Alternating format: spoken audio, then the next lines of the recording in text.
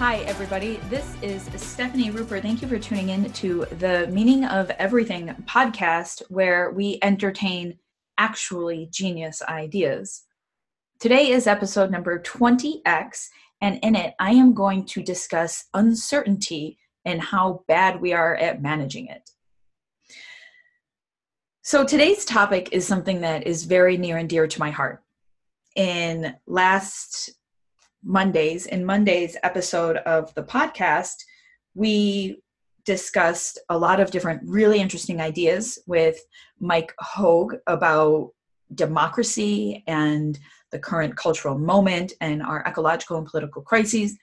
And one of the things that Mike, talked about a lot was uncertainty, that we live in a uniquely uncertain time.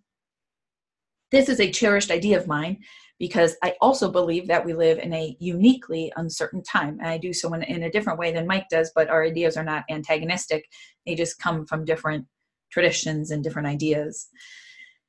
And I have talked about this idea a lot in various places. And I've mentioned this from time to time, but I am going to explore it at greater depth today. I almost forgot I need to hurry up before I jump into talking about uncertainty. I just need to mention very quickly that this week's winner of the drawing, her name is Sarah B.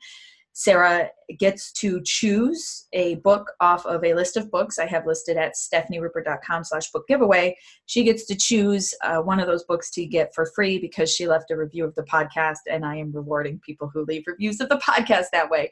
Take a snapshot of your review while you're making it, email it to tmoeverything@gmail.com, and then you are permanently entered into this magnificent drawing where you can get one of my favorite books for free.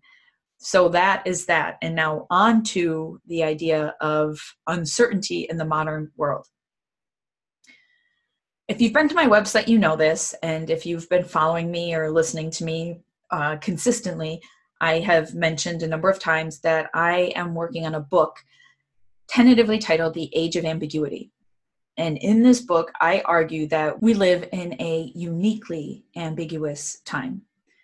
And not only is it uniquely ambiguous or uncertain compared to all other societies that have ever existed, this is also a problem because humans are fundamentally bad at managing uncertainty.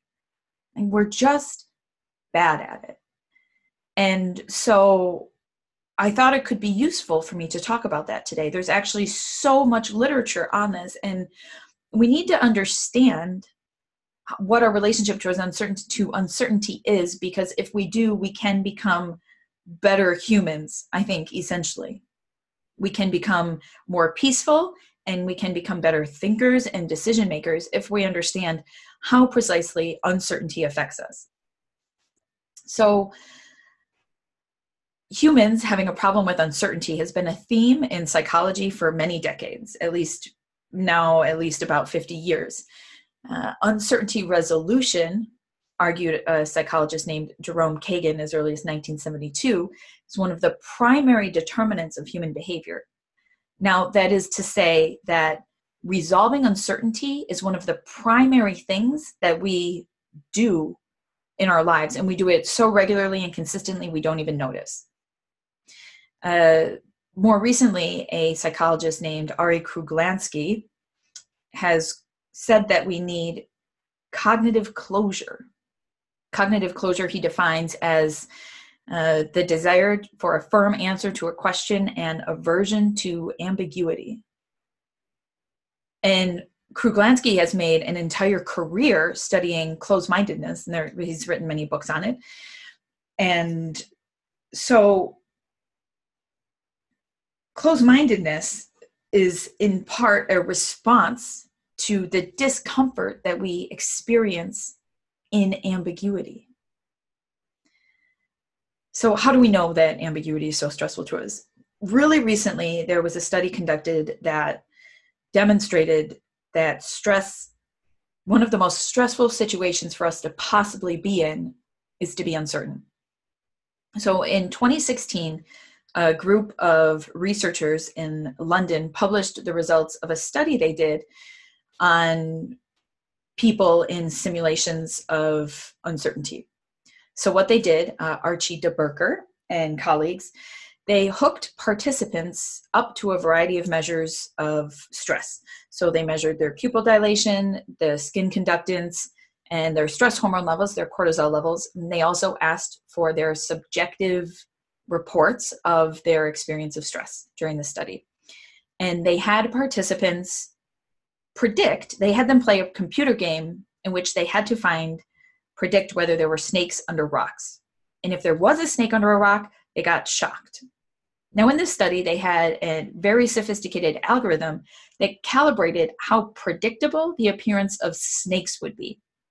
So what they ended up finding, and this is a very remarkable result, is that the most stressful situation was not when people could predict that they were going to be shocked. So it was not when they knew that they were going to be in pain. The most stressful situation was when they had no idea. And I don't mean no idea as in they were surprised, but rather no idea as in they had the highest amount of uncertainty. The correlation, in fact, was really stunning, that the most uncertain a person was in this study, the most stressed out they were by all measures of stress, from the physiological measures to the more their subjective reporting, which is just remarkable, right? So uncertainty is deeply uncomfortable, and especially under conditions like this. Now, well, why is this the case? Presumably, it's because knowing our environments, it was very helpful for us in evolutionary history, right? Knowing the shape of our environments, knowing how to react to them.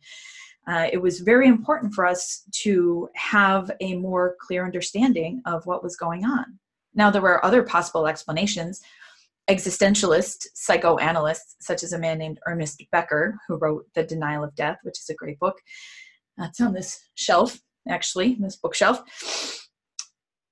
They have proposed that we also simply may long for a return to a more simple, automated animal being when we are doing things like attempting to close our uncertainty, to achieve Kuglansky's cognitive closure.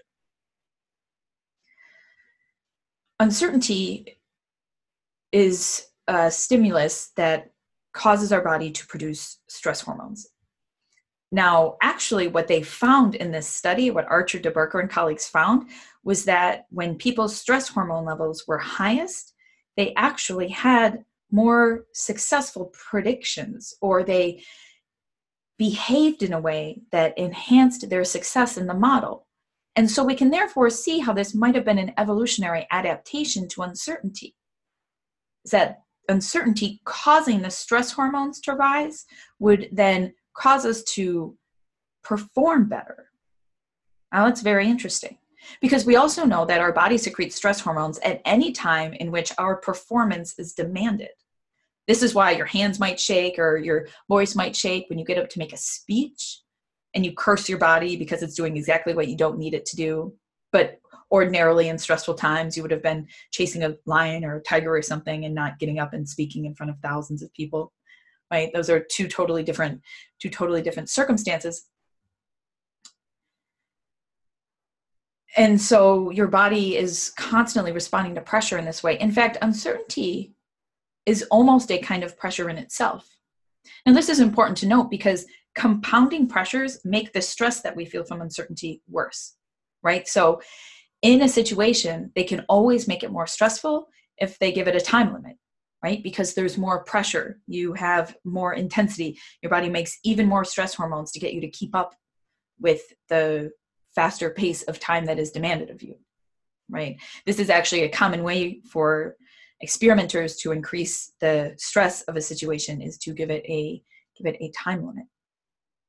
And so uncertainty falls in this category of deep demands on us to figure out our world and figure out our behavior. It's all about knowing the shape of our world and how we're going to act in it. So this is very helpful on a personal level because we can look at uncertainty, as much as it hurts and as much as our anxiety and our stress might hurt, we can actually look at it as something that is trying to help us make a decision. And then also push ourselves to make that decision so we may feel more peace, move forward peacefully, get the information we need and assess the situation and make a decision and then move forward. That's something very helpful that we can take away from this information, this sort of insight into the nature of uncertainty and ambiguity. And that can help us be more at peace. It's also important to know that we can become less good thinkers because of our aversion to ambiguity, and we can have less good ideas and be less open-minded, right? So we are so averse to ambiguity that from a very young age, we spontaneously generate plausible explanations for things, right? We spontaneously account for new phenomena that we see. It makes sense that we do this.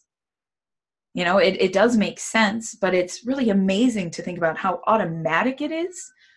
It's not even something that we have to think about doing. We're just always doing it. And this is important to note because when we do this, when we spontaneously generate a plausible explanation for something, we actually become entrenched in it.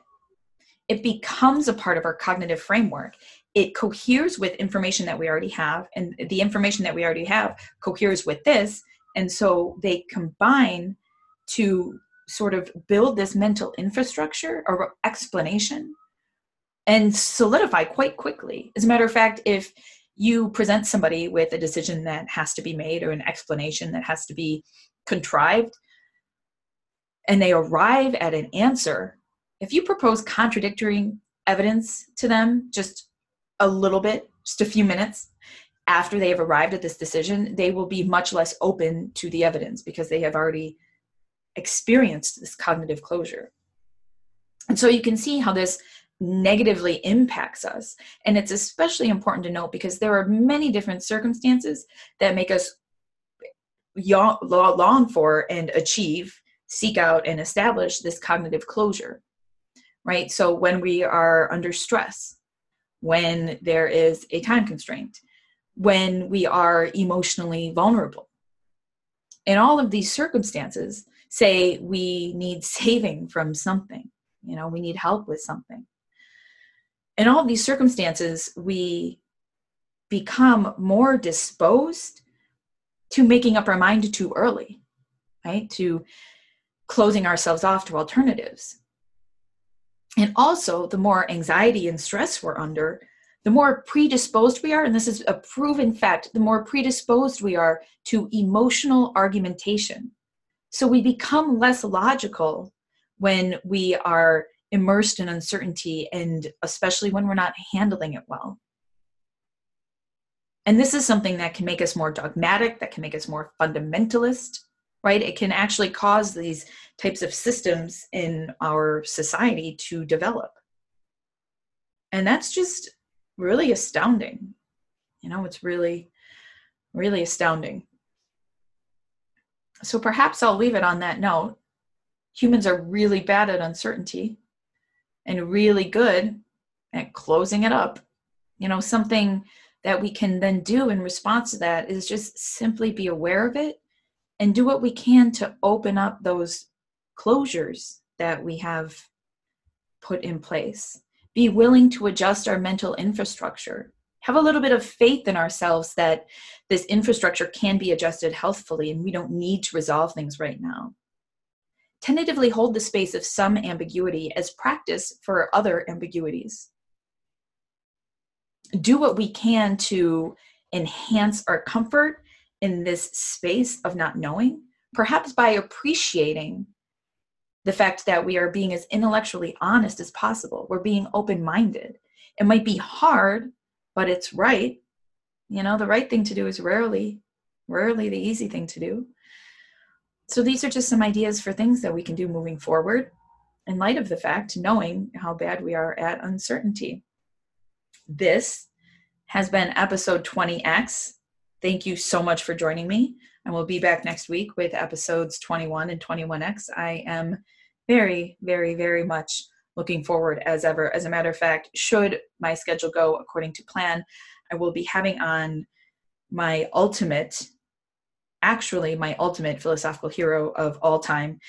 His name is Donald Crosby, and I am very, very much looking forward to talking to him for the first time. So please do join me for one of the most exciting encounters with a stranger that I have yet had in my life.